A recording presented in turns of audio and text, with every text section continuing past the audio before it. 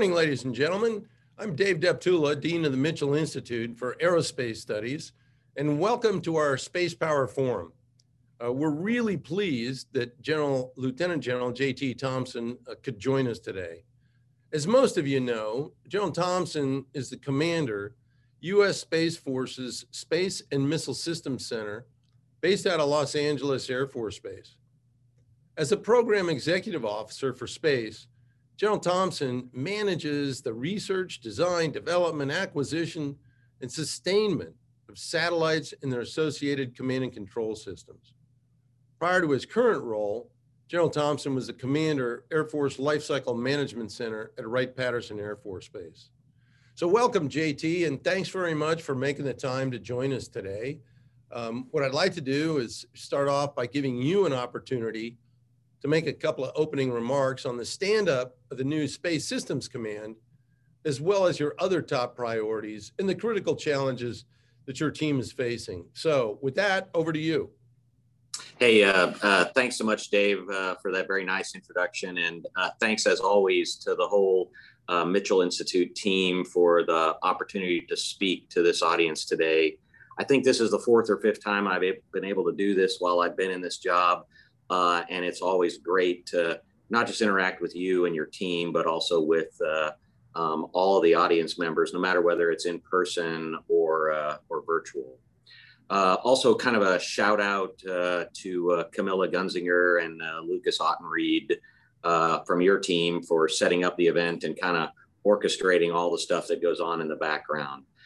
Today, I'm going to do something a little bit different than I've done in past times where I participate in this event. I'm just going to have some very brief comments, Dave, and then I really want to get to some Q&A, and I'm looking forward to discussing some of that stuff with you that you and I have kind of previously laid the foundation for, and then get to some audience questions as well.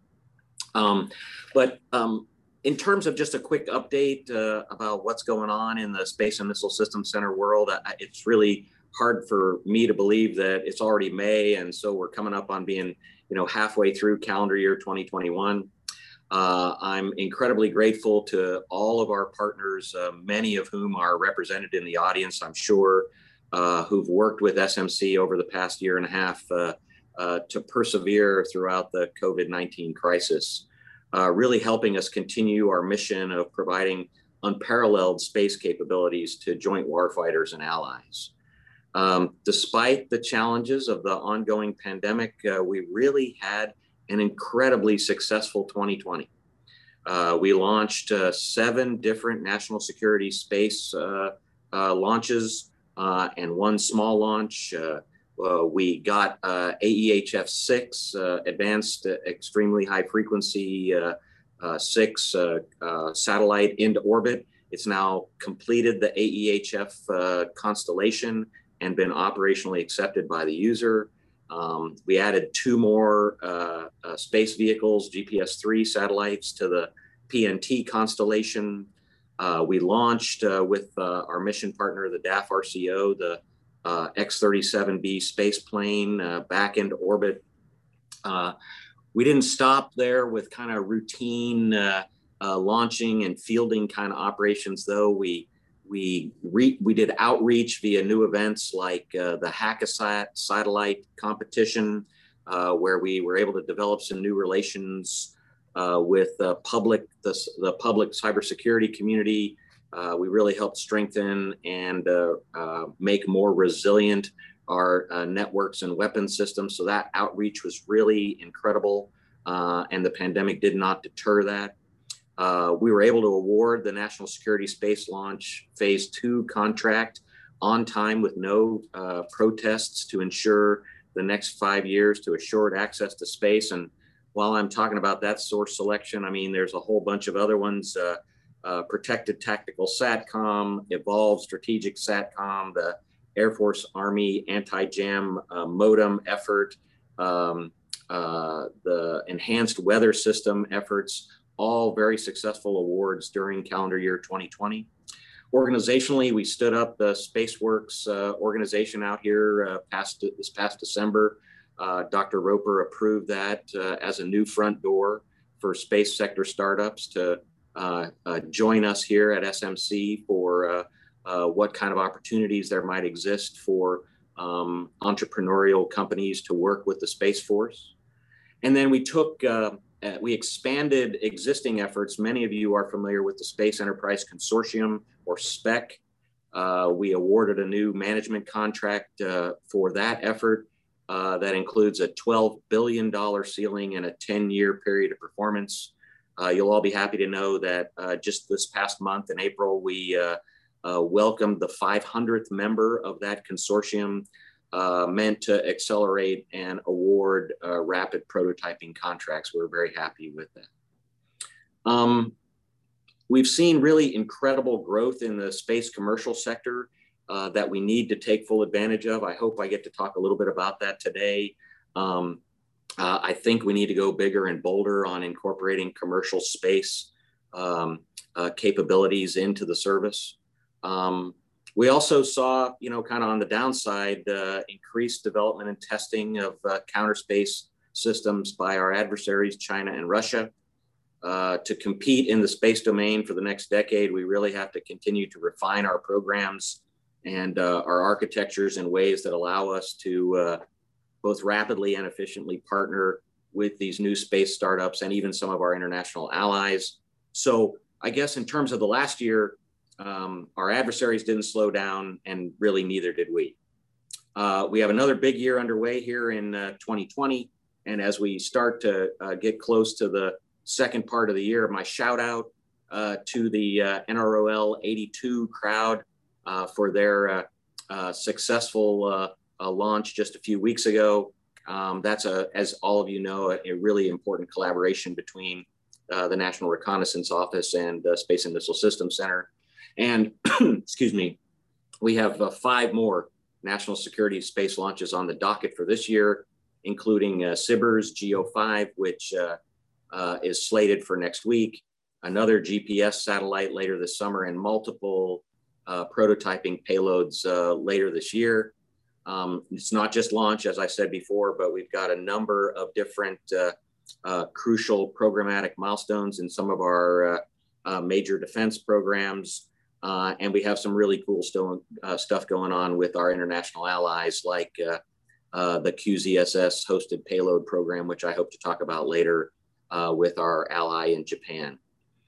We've got the Space Systems Command coming along. That's a really lengthy topic, and I know that there's a lot of people in the audience interested in that, so I'm sure I'll get a question on that. So I'll cover any details on that. But getting that Space Systems Command stood up sometime this summer, once a commander is nominated and confirmed, I think is a really important milestone, and really bodes well for the future of space acquisition within the U.S. Space Force by continuing to collaborate with space acquisition organizations and bring them closer into the architectural collaborations that we have. I think that those partnerships will continue to pay huge dividends, and I'm looking forward to the opportunity to speak about that and anything else you'd like to talk about today, Dave. So that's really all I have. Back to you, and let's get going on Q&A. Yeah, look, JT, thanks very much for that context. And it's very clear from your opening remarks that COVID certainly didn't slow you or your team down. And congrats on all the great work that you and your team are doing in the space domain. So as you suggest, let's dig a little bit deeper into some of those topics that you raised. Following the unveiling of the idea of the Space Systems Command structure or organization last month, some have questioned just what makes SSC different from SMC 2.0 and how these changes help accelerate space acquisition. Could you talk to us a little bit about ways this new organization might help space go faster? Yeah, that's a great question, Dave. The Space Systems Command, and this was all part of the rollout, really builds on the clean sheet approach that we took to the SMC 2.0 re-architecture or reorganization of the Space and Missile Systems Center. I think most of the people in the audience are tracking that effort started in early 2018, and we didn't declare ourselves fully operationally capable until, frankly, just before the pandemic. At the end of November of 19 is when we went FOC with the 2.0 re-architecture. Just as a reminder, and I'm not going to belabor this, but we flattened SMC. We established 3 new program executive officers to get decision-making authorities closer to our programs. We eliminated 3 levels of staffing, and we collapsed 20 different organizations down into 6 as part of 2.0. We realigned our major acquisition portfolios by stages of a program's life cycle, as opposed to the program's mission area. And we did that to help break down the stovepipes and foster communication and collaboration between programs in similar stages of development. We also created a portfolio architect office to help us develop a unified technical architecture across mission areas and integrate efforts between those mission areas.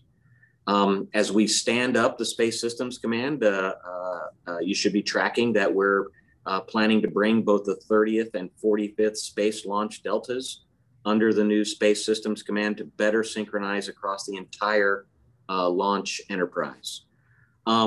As we build out the structure of that new command, we're utilizing new tools and processes, different authorities to enable better communication and faster execution across the enterprise.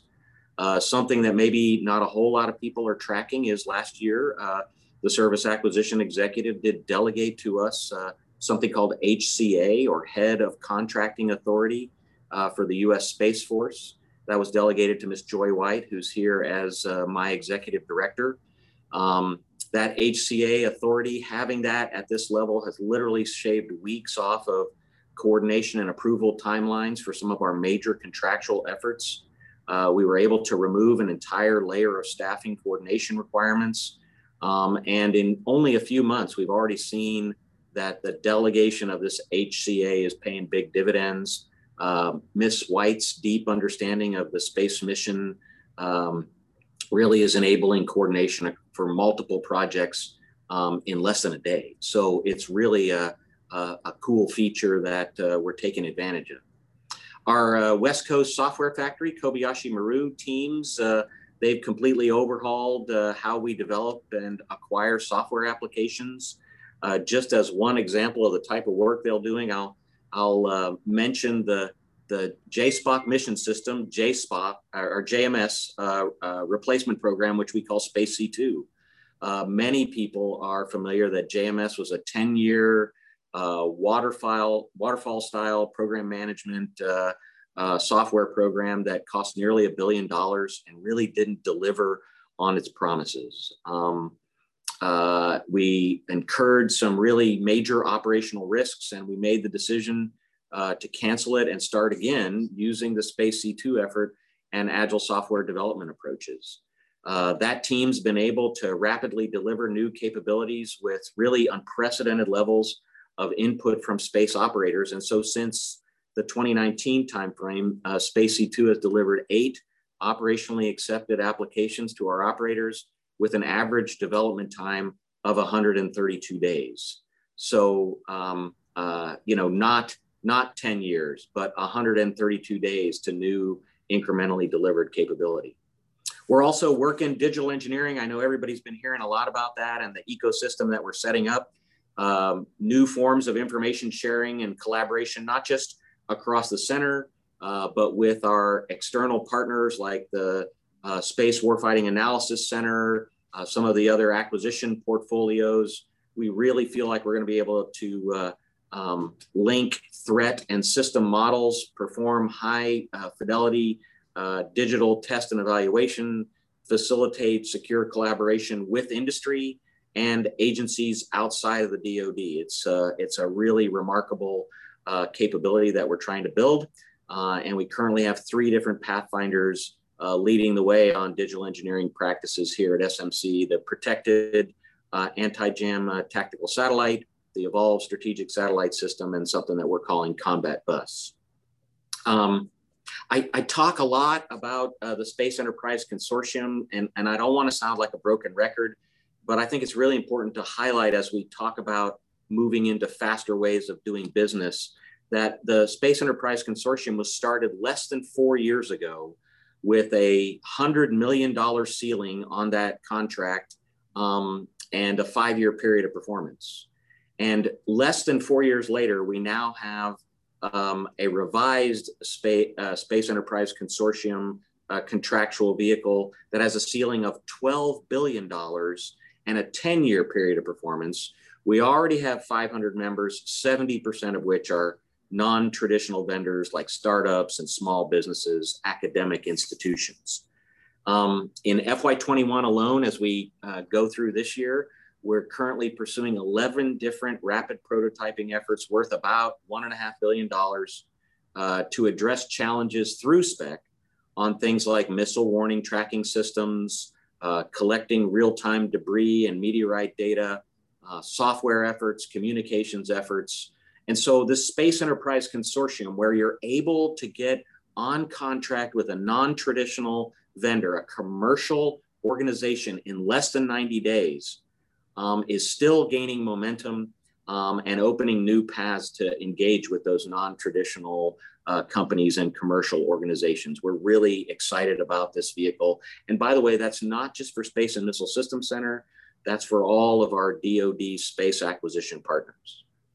We're really fully cognizant that the threat posed by the actions of countries like Russia and China bear our watching, and the need to accelerate our programs and take full advantage of the booming commercial space sector is really paramount.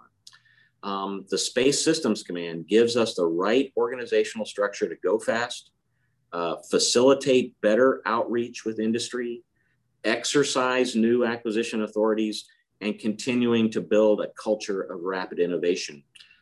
That's why we went with the structure the way we did. And I am sure that we will incrementally improve it over the years to come. Wow.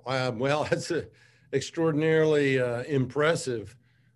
Staying a little bit on that same topic, but expanding the subject space, Space Systems Command is intended to bring unity of effort in the development and acquisition of space capabilities for warfighters. So that said, as you're well aware, DoD has many entities that conduct space R&D and establish requirements for space acquisition. In addition to the Space Force and the new Space Systems Command, there are also the other services, the NRO, DARPA, SDA, and so on and so forth. So with all these organizations operating in the same domain, how are you helping industry understand emerging warfighter requirements and the overall trajectory of national security space programs?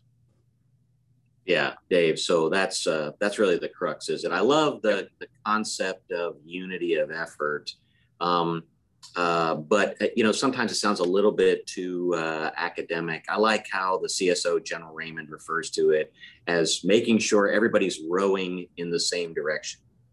So as you know, and many of our industry partners know, we've always had a very deep and incredibly successful bilateral partnerships with many of the organizations that you mentioned there.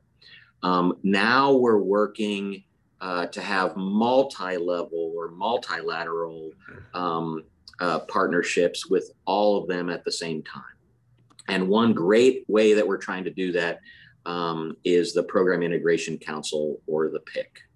Other vehicles that we're using to try and get after that more robust and resilient multilateral work together is the Space Force Acquisition Council and the Space Warfighting Analysis Center that I mentioned earlier, the SWAC. And all of those efforts together are really moving us all in the same direction and working together. The PIC itself, the Program Integration Council, brings together leadership, acquisition leadership from the NRO, Space Development Agency, the Space RCO, the DAF RCO, Missile Defense Agency, and that we also have user representatives on the PIC that are represented by the Space Operations Command. And we use that pick to evaluate major program efforts, synchronize resources, really across the spectrum of our national security space plans and programs. It gives us a forum to address issues that we're all facing, develop strategies in tandem, which really directly helps our partners in industry understand who's doing what and who's focusing on which pieces of the larger picture or larger portions of the architecture. If you want to see a microcosm of what this collaboration really looks like, just, frankly, just take a look at my schedule this week. We have a monthly Program Integration Council scheduled for tomorrow on the agenda, although I can't give you some of the specifics because some of the stuff we're talking about tomorrow is classified, but we'll be reviewing a joint program, getting a status update on a joint program for the whole team that ourselves and the National Reconnaissance Office are working together. We're going to go through a number of different digital engineering examples and some of the mission partner digital engineering efforts. We've invited Space Force Headquarters, the CTIO office, Major General Krim Kreider, to join us for tomorrow to talk about that.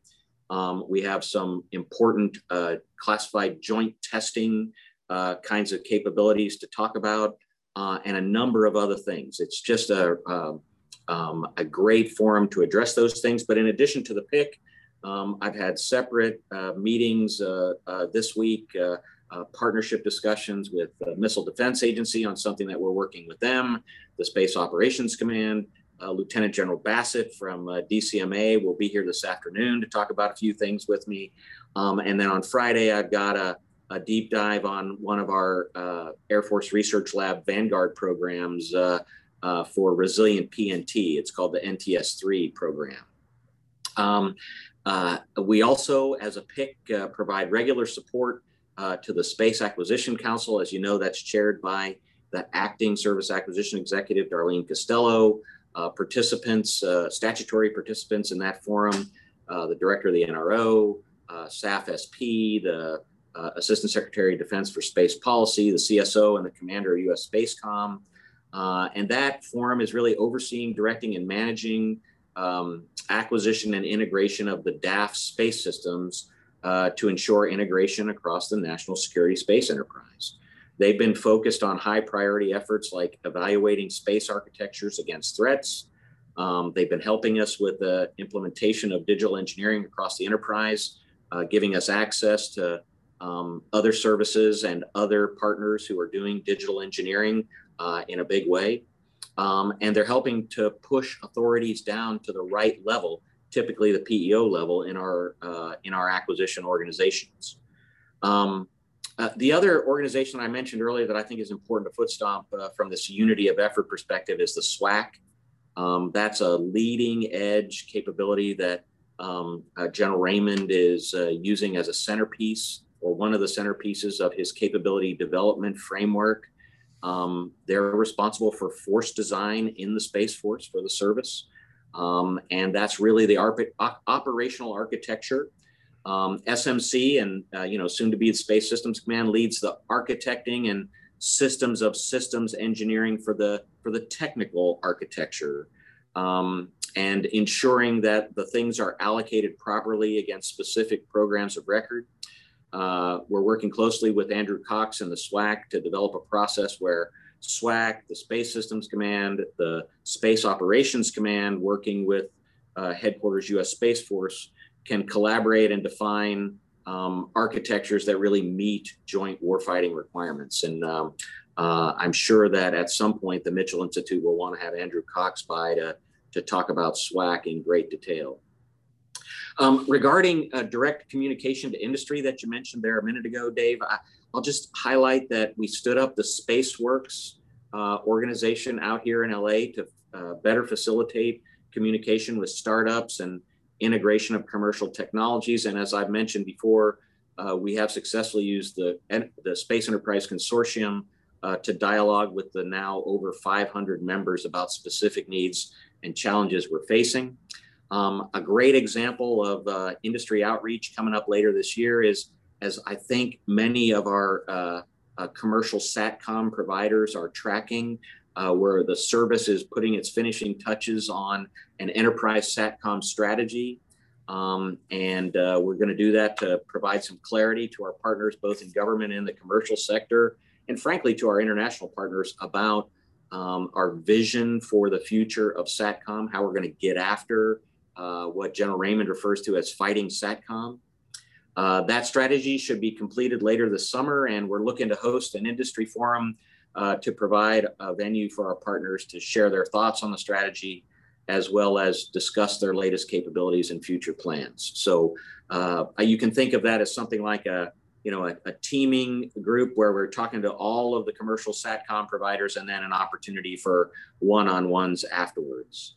In addition to that Enterprise SATCOM Summit, we have multiple other forums and industry engagements coming up this summer. We have our second Space Force Pitch Day scheduled for the August timeframe. We have a Cross Mission Ground Summit. We have an annual Space Industry Days event later in the fall. We'll have, with our partners in AFCEA, we're having a first ever partnership industry day that we think will be very important. And we certainly are open to any other suggestions from industry on how we get our message out, how we communicate what we want and when we want it, how we listen to our industry partners. We're in kind of a special time kind of coming out of the pandemic, where we'd love to spend a little bit more face-to-face time, or maybe mask-to-mask is a better way to say it, time. And we're willing to devote some resources to figure out how to best interact with industry, even more than we already are, and how they can make sure that they know what we want and who they should talk to. Well, JT, I hope that scratched the itch there for you. Yeah, well, you did a masterful job regarding the question of integration of effort across these disparate organizations with a hand in space. I compliment you on all the efforts that you've instituted in trying to bring everybody together. But I go back to Jay Raymond's the sort of analogy that you used earlier, to make sure all the boats are rowing in the same direction. Wouldn't it be nice if everybody was in the same boat? Ostensibly, that's why the Space Force, or one of the reasons why the Space Force was stood up. So I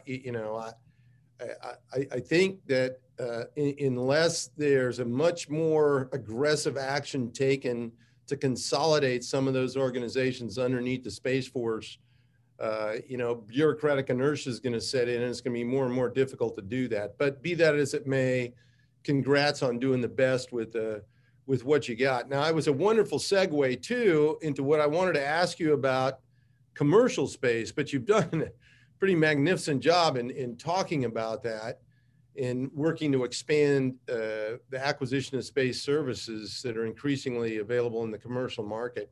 But is there anything else you want to add in that effort?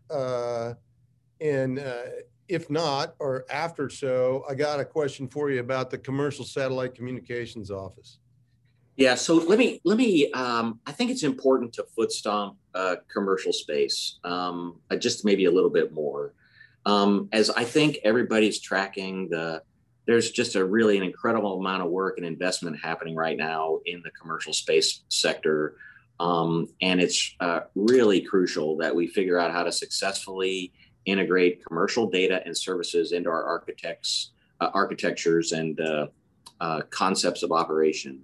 As I mentioned previously, we need to go bigger and bolder here in that using of commercial data and capabilities in order to go faster. I think it's essential to peer-to-peer competition that we leverage the commercial space sector.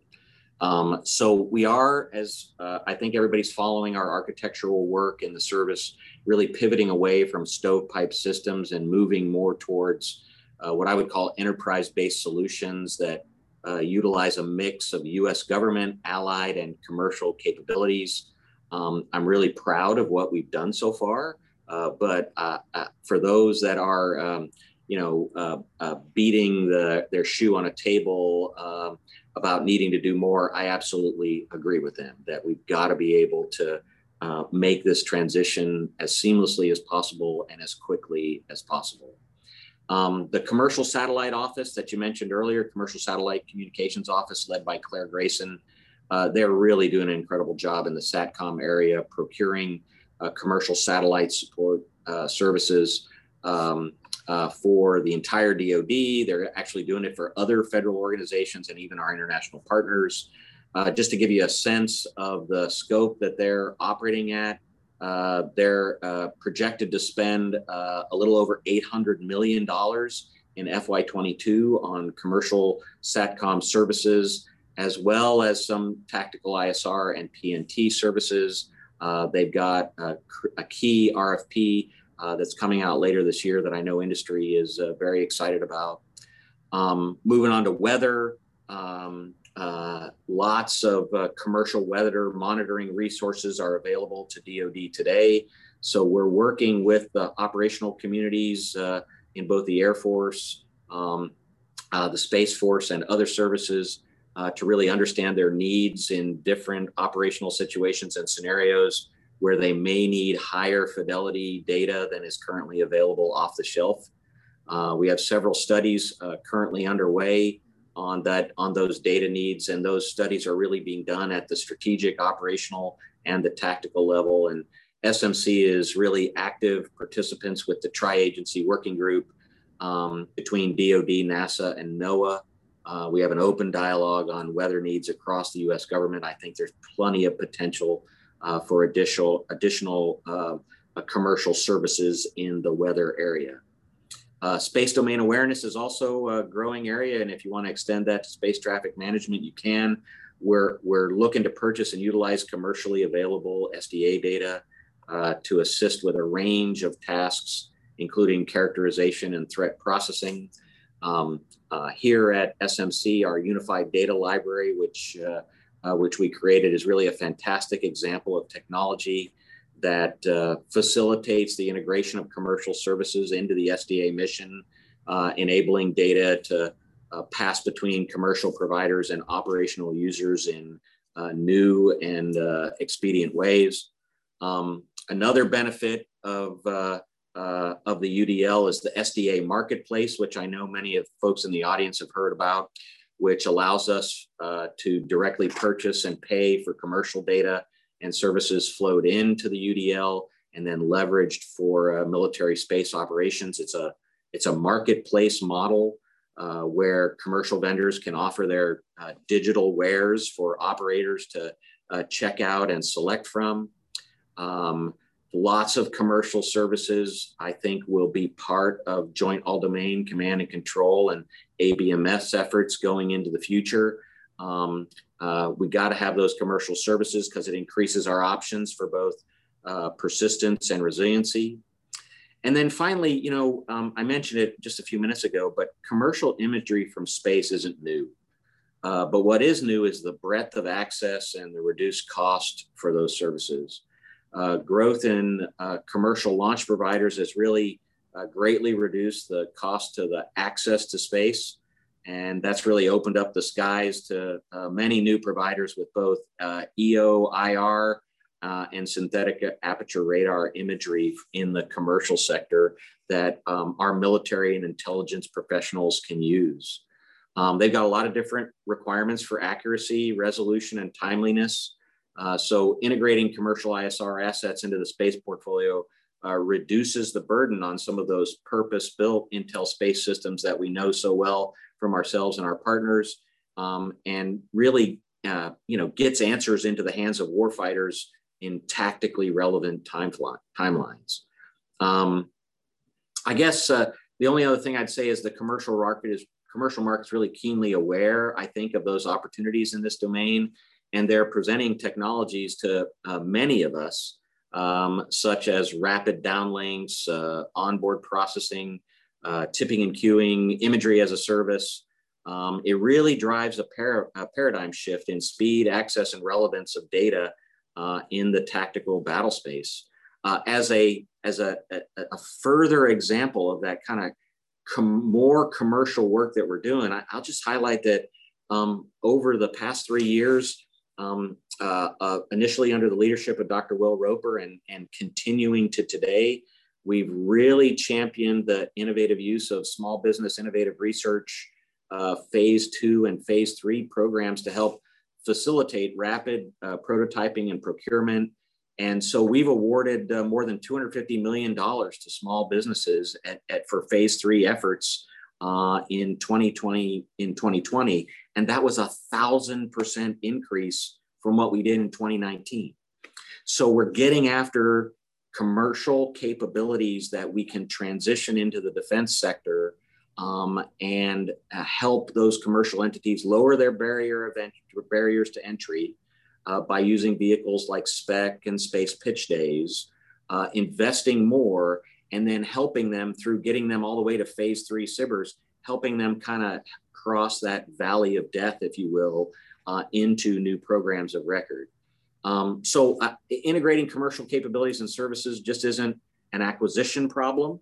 There are some challenges here, and I'll just foot stomp that, given the way that we do the PPBE process and how we do budgeting in the department, how we build our requirements, and we do all of those things on multi-year timelines, we really need to consider new pathways to rapidly transition to new business models and get after some of these commercial capabilities so that we can get them to the warfighter sooner rather than later. It's a dilemma. It's not an acquisition reform problem. It's not an acquisition problem. It's a whole of the department problem to try and access these commercial things on relevant timelines. We have a lot of engagements with industry. They have a ton of sharp folks who love to experiment, and they want to get after new ways to integrate commercial capabilities and capacities into our architecture. But under the current defense procurement, PPBE, and requirements models, we don't have as much flexibility as we should with money or requirements to pursue some of those projects. So that dialogue is going to continue, but I think what you'll also see from the Space Force in coming months is, hey, here's some help that we need in order to be able to get after some of these commercial capabilities. We have lots of great ideas walking in our door, but we don't have necessarily a set aside pot of money and a requirement that addresses some of those good ideas. And I think it's inherent upon the department, if they want to get after more commercial, to get after some different pathways to do it. Yeah, I hope that addressed your question. It's just not more commercial, it's the rapid piece. Yeah. And man, you're just so spot on. I just have to tell you, as you're talking there about commercial, and you mentioned the point that, hey, commercial imagery is not that new, but guess what? Commercial SIGINT is, and even commercial imagery that, 3 years ago would have been TSSCI is now available to anybody with a credit card and access to the internet. Yeah, I would have given a year's pay as the planner for Desert Storm to have access to the commercial imagery that's available today. And then, 10 years later, as the director of the Air and Space Operations Center in Operation Enduring Freedom.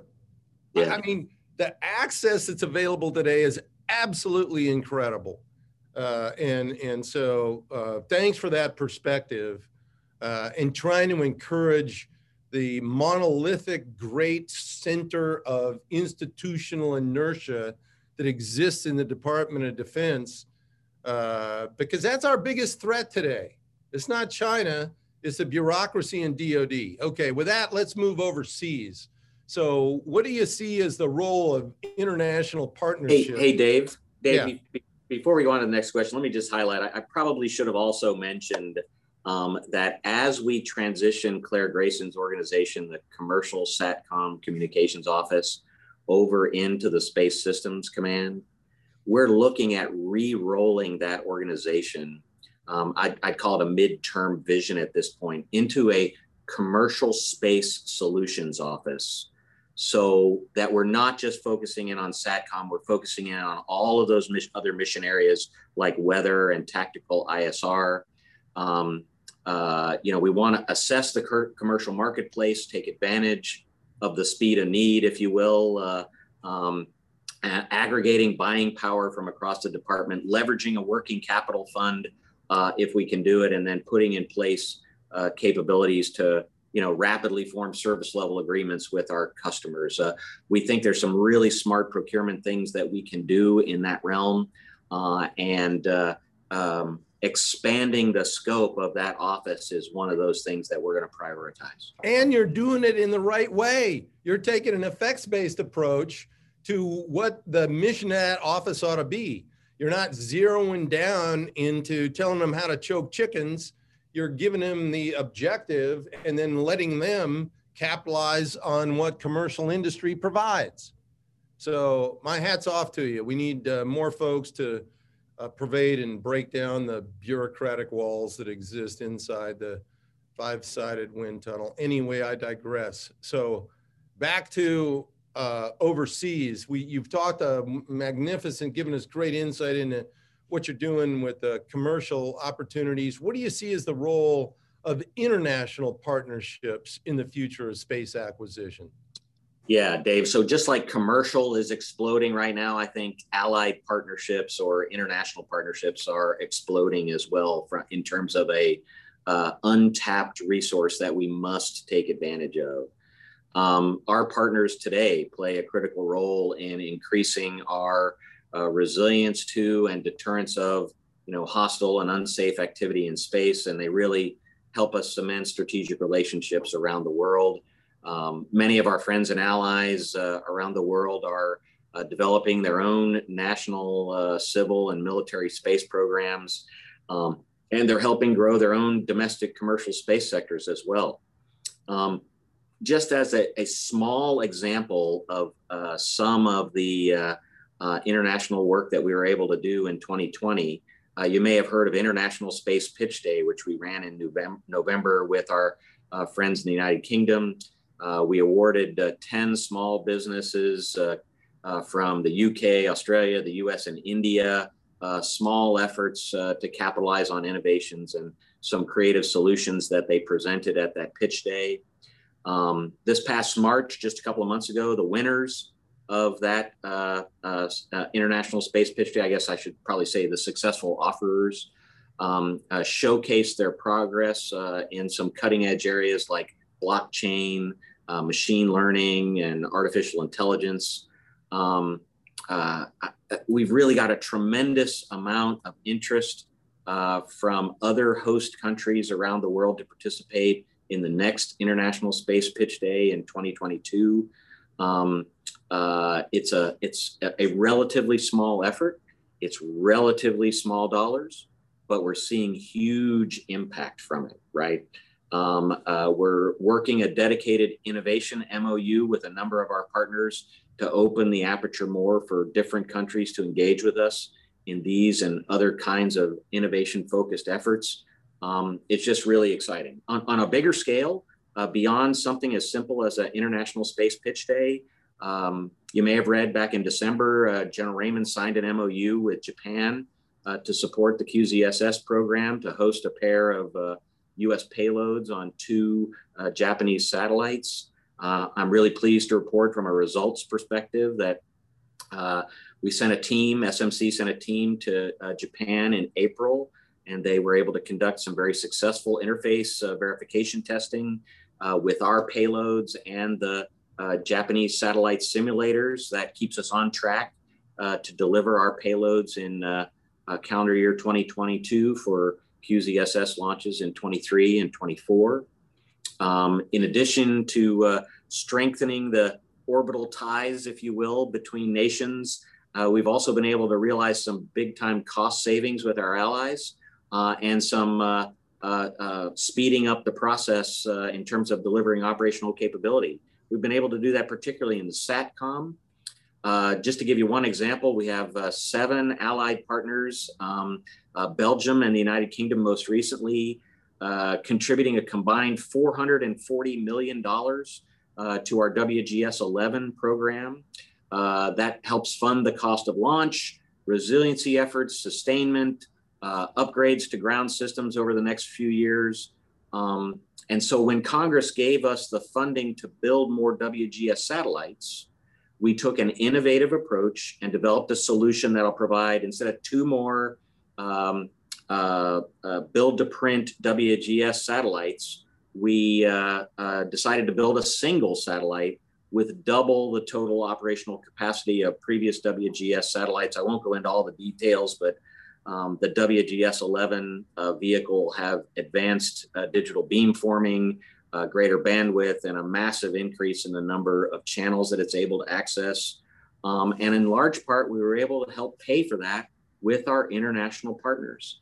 International partnership isn't new to WGS. I think everybody is familiar with our partners combined to over $1 billion of support to procure WGS-6 and WGS-9. And so the WGS-11 program is really just continuing that tradition.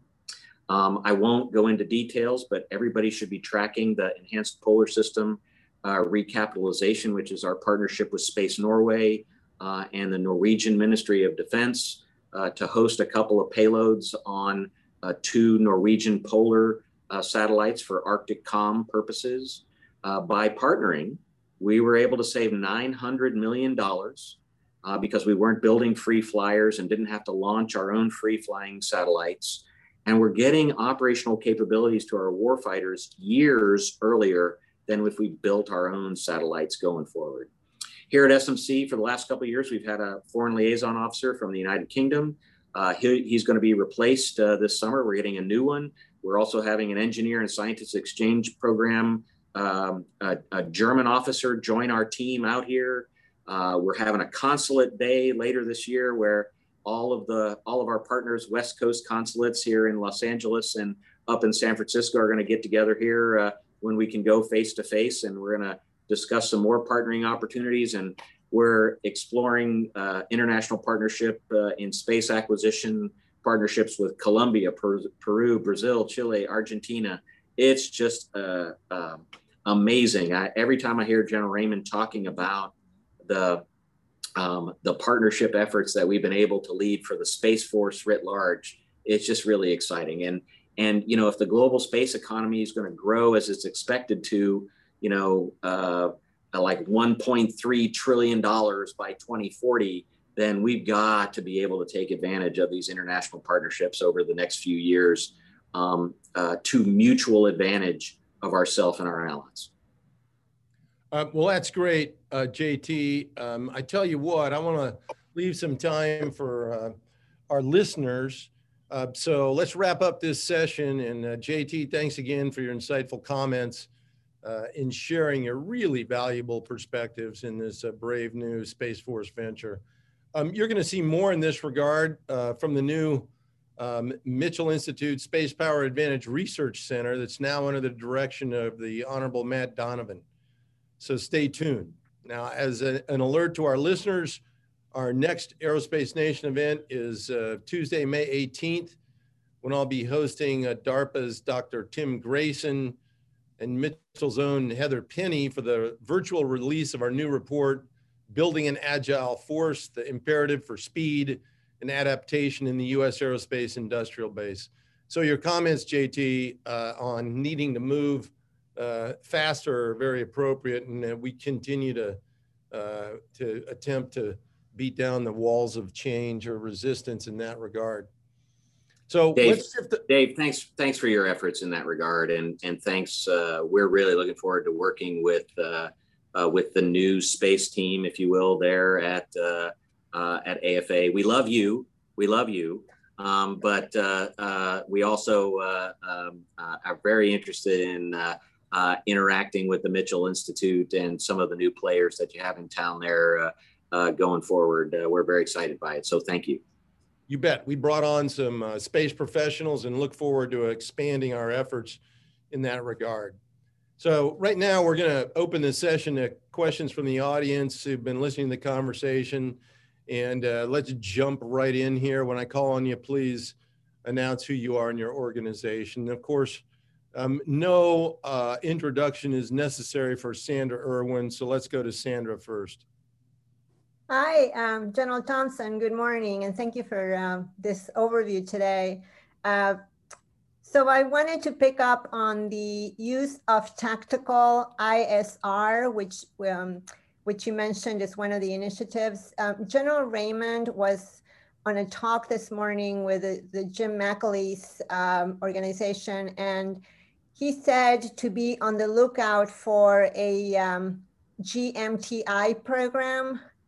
Can you give us anything on, is this SMC doing this? Is this a new program? What are we going to see as far as GMTI? Thank you. Hey, so Sandra, I would love to provide you complete detail and talk to you more about that, but I don't like getting out in front of the chief. So if General Raymond said be on the lookout, then I'm going to stay on the same message and say be on the lookout for it. It's coming, and I think when you see it, you will be.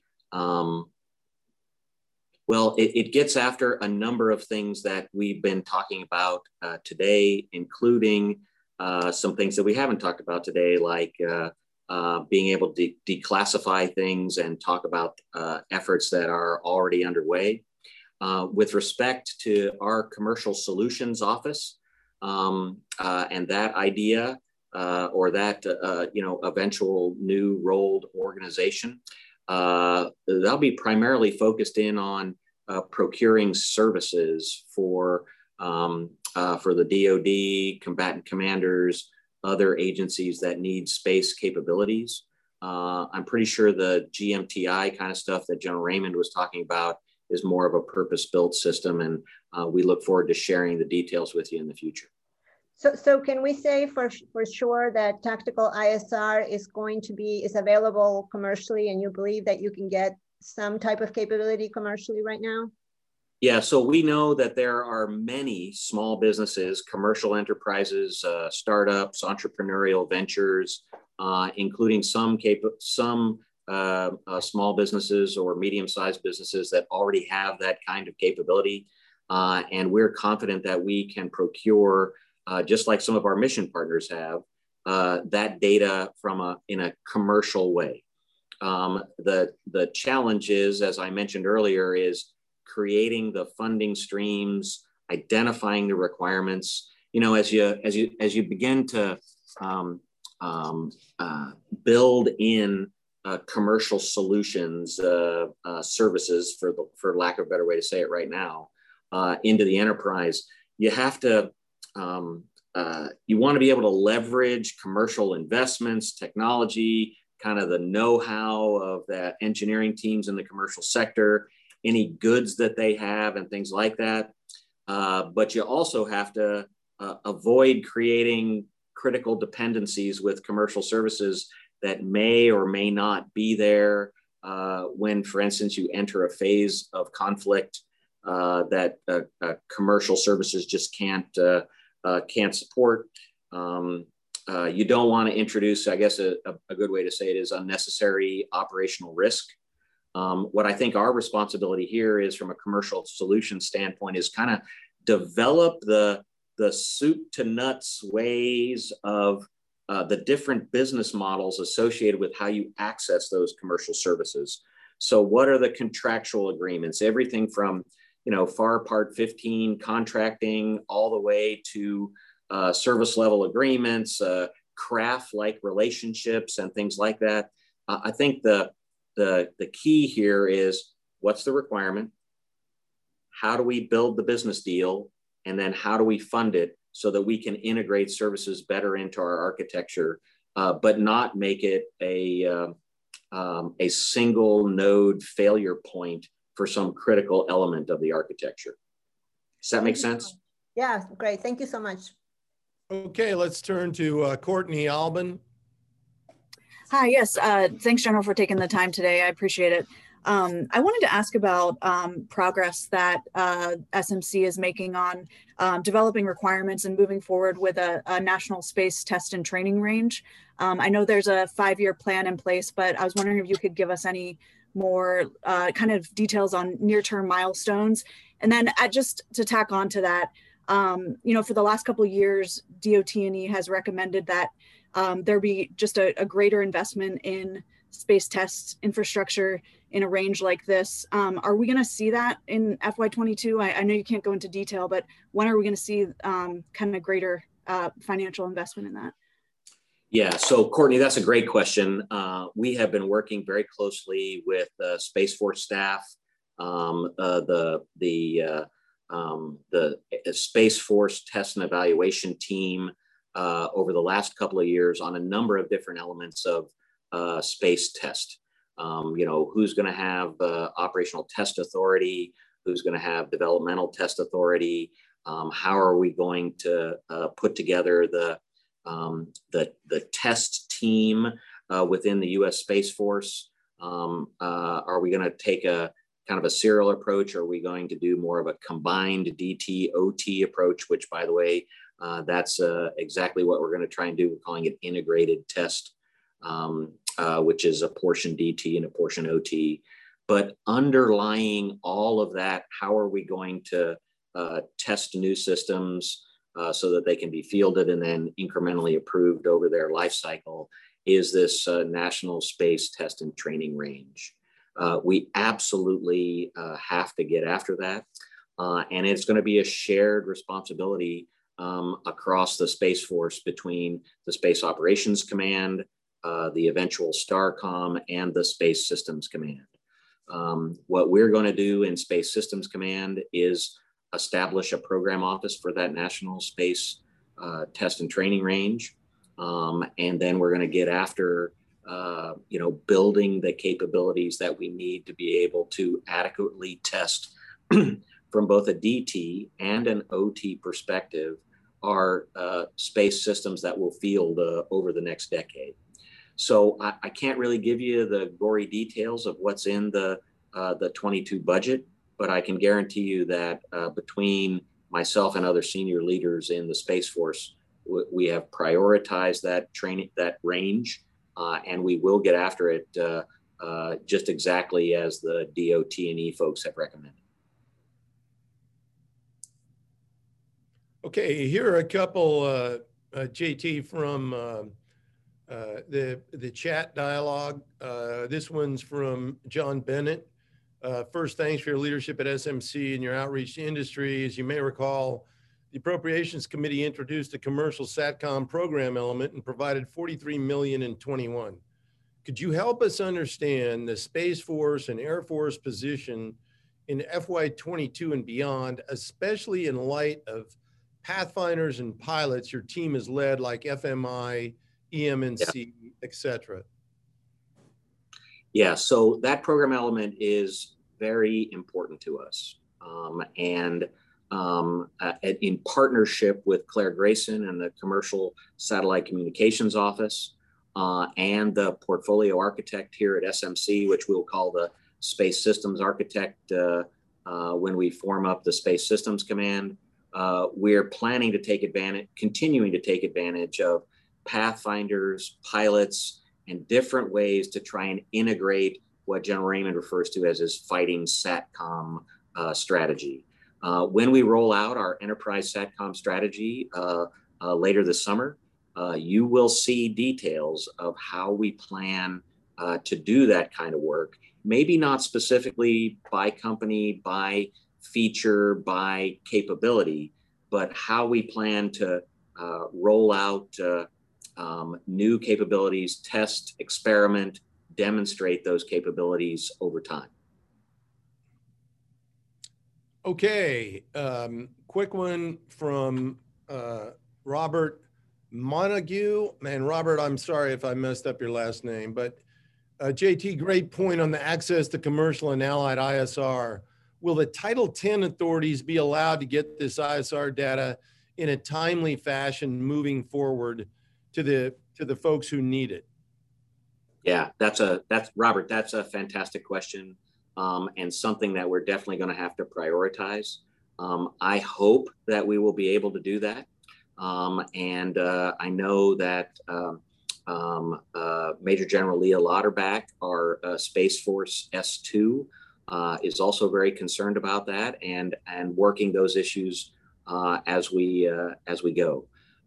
We know that other entities within the U.S. government are able to access those kinds of things. And I think under Title X, we should be able to access those things as well, and provide that kind of service to combatant commanders. But we definitely need to make sure that we're deconflicted with what other portions of the government are doing.